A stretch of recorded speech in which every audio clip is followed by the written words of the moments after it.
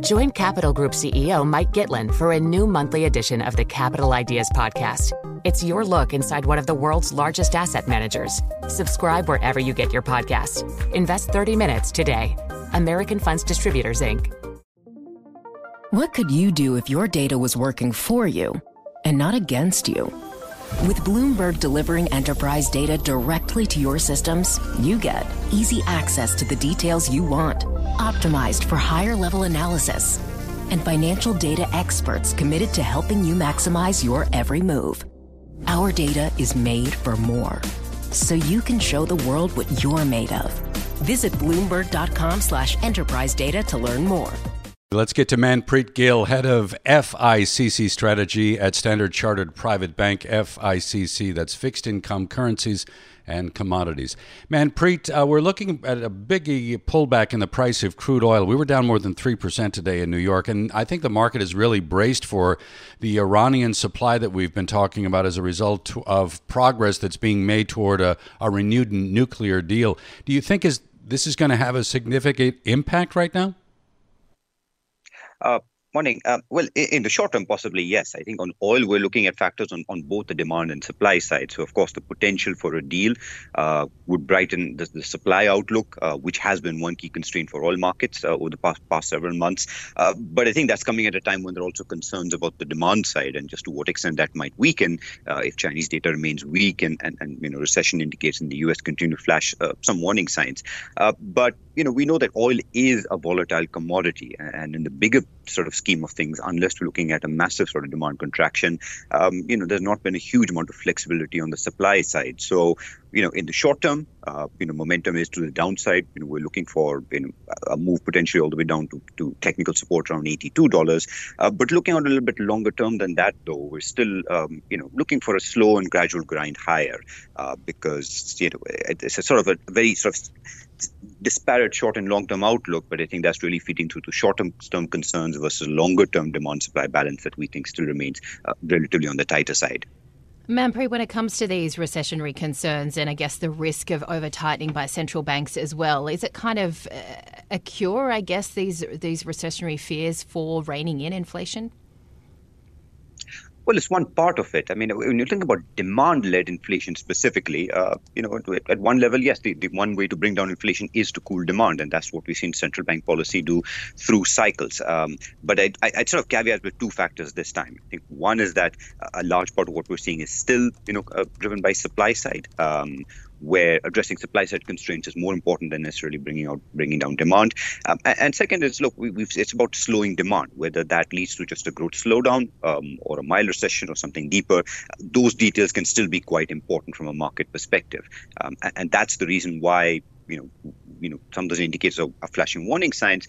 But for us, the way we're dealing with it as investors is more to take a balanced approach between equities and bonds and not sort of shift our allocation to one, excessively bearish extreme.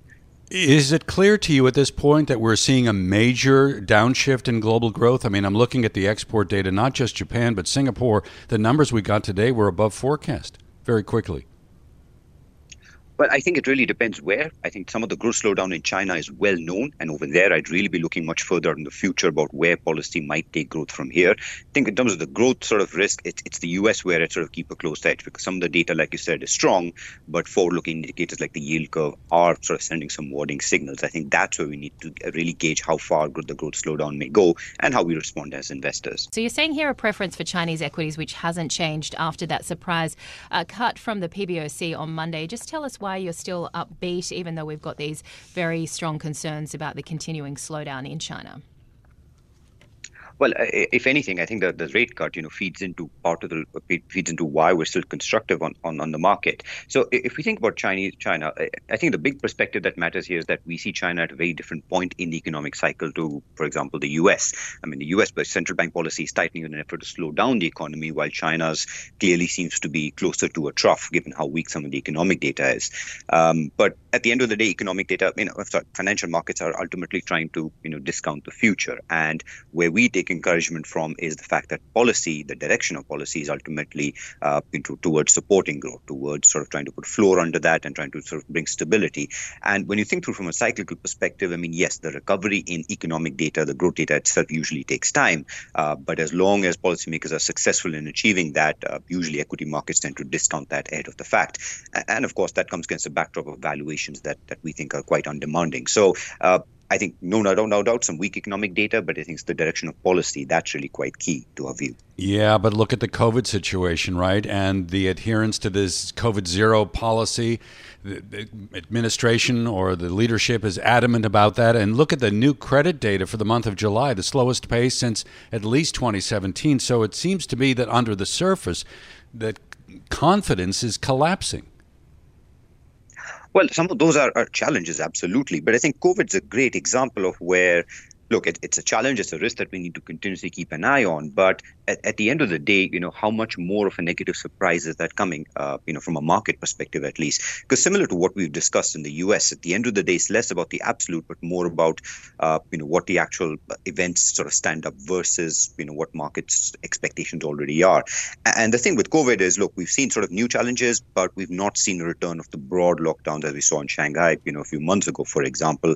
And a lesson we've learned from, previous lockdowns is elsewhere in the world, if you go back to 2020, the first round lockdown, of course, a big shock to the economy, but subsequent ones, obviously businesses and markets becoming better and better at just working their way around it. So not to downplay the risk, but I think it comes to the same point about, what are markets already discounting? And at the end of the day, are we getting a net improvement or a net worsening from here? And I guess we fall on the side just of the optimists.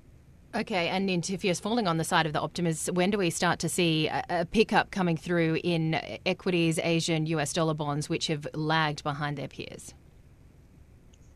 Well, I think from the Asian equity side, I think that our view on China is sort of a key component of that. So I think we do start to see some of that outperformance come through. Actually, we had already started seeing Asian equities start to outperform from May.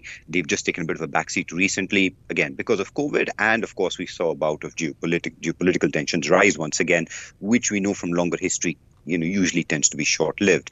I think on the dollar bond side, it's sort of a similar trend. It's definitely more muted. But, I think it's interesting that when you stack up Asian dollar bonds on a relative basis, they've still been one of the best performing dollar bond asset classes worldwide this year, which may not feel like it because of the soft absolute returns. But, we still think that Asia dollar bonds, which is a majority investment grade asset class, the yields on that in the region of 6% are actually quite attractive for the credit quality on offer.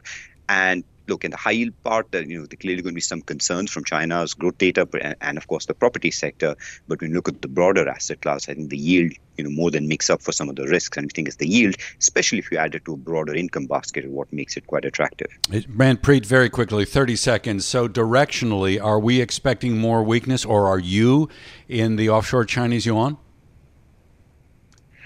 I think on balance, I'd be biased towards greater weakness in the short term. I think that's the direction, at least from the direction from where interest rates are going. But I think more of a shorter term technical move rather than a longer term change in trend, because we also need to place that against the backdrop of where the dollar goes. If we indeed see the dollar turning into more range bound or potentially even peaking, that might mean any weakness in the yuan could be relatively more a short term factor than a long term one.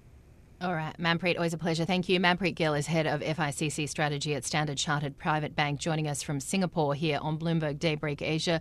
The countdown has begun. This May, 1,000 global leaders will gather in Doha for the Qatar Economic Forum powered by Bloomberg, held in conjunction with our official partners, the Qatar Ministry of Commerce and Industry and Media City Qatar, and premier sponsor QNB. Join heads of state, influential ministers, and leading CEOs to make new connections and gain unique insights. Learn more at QatarEconomicForum.com.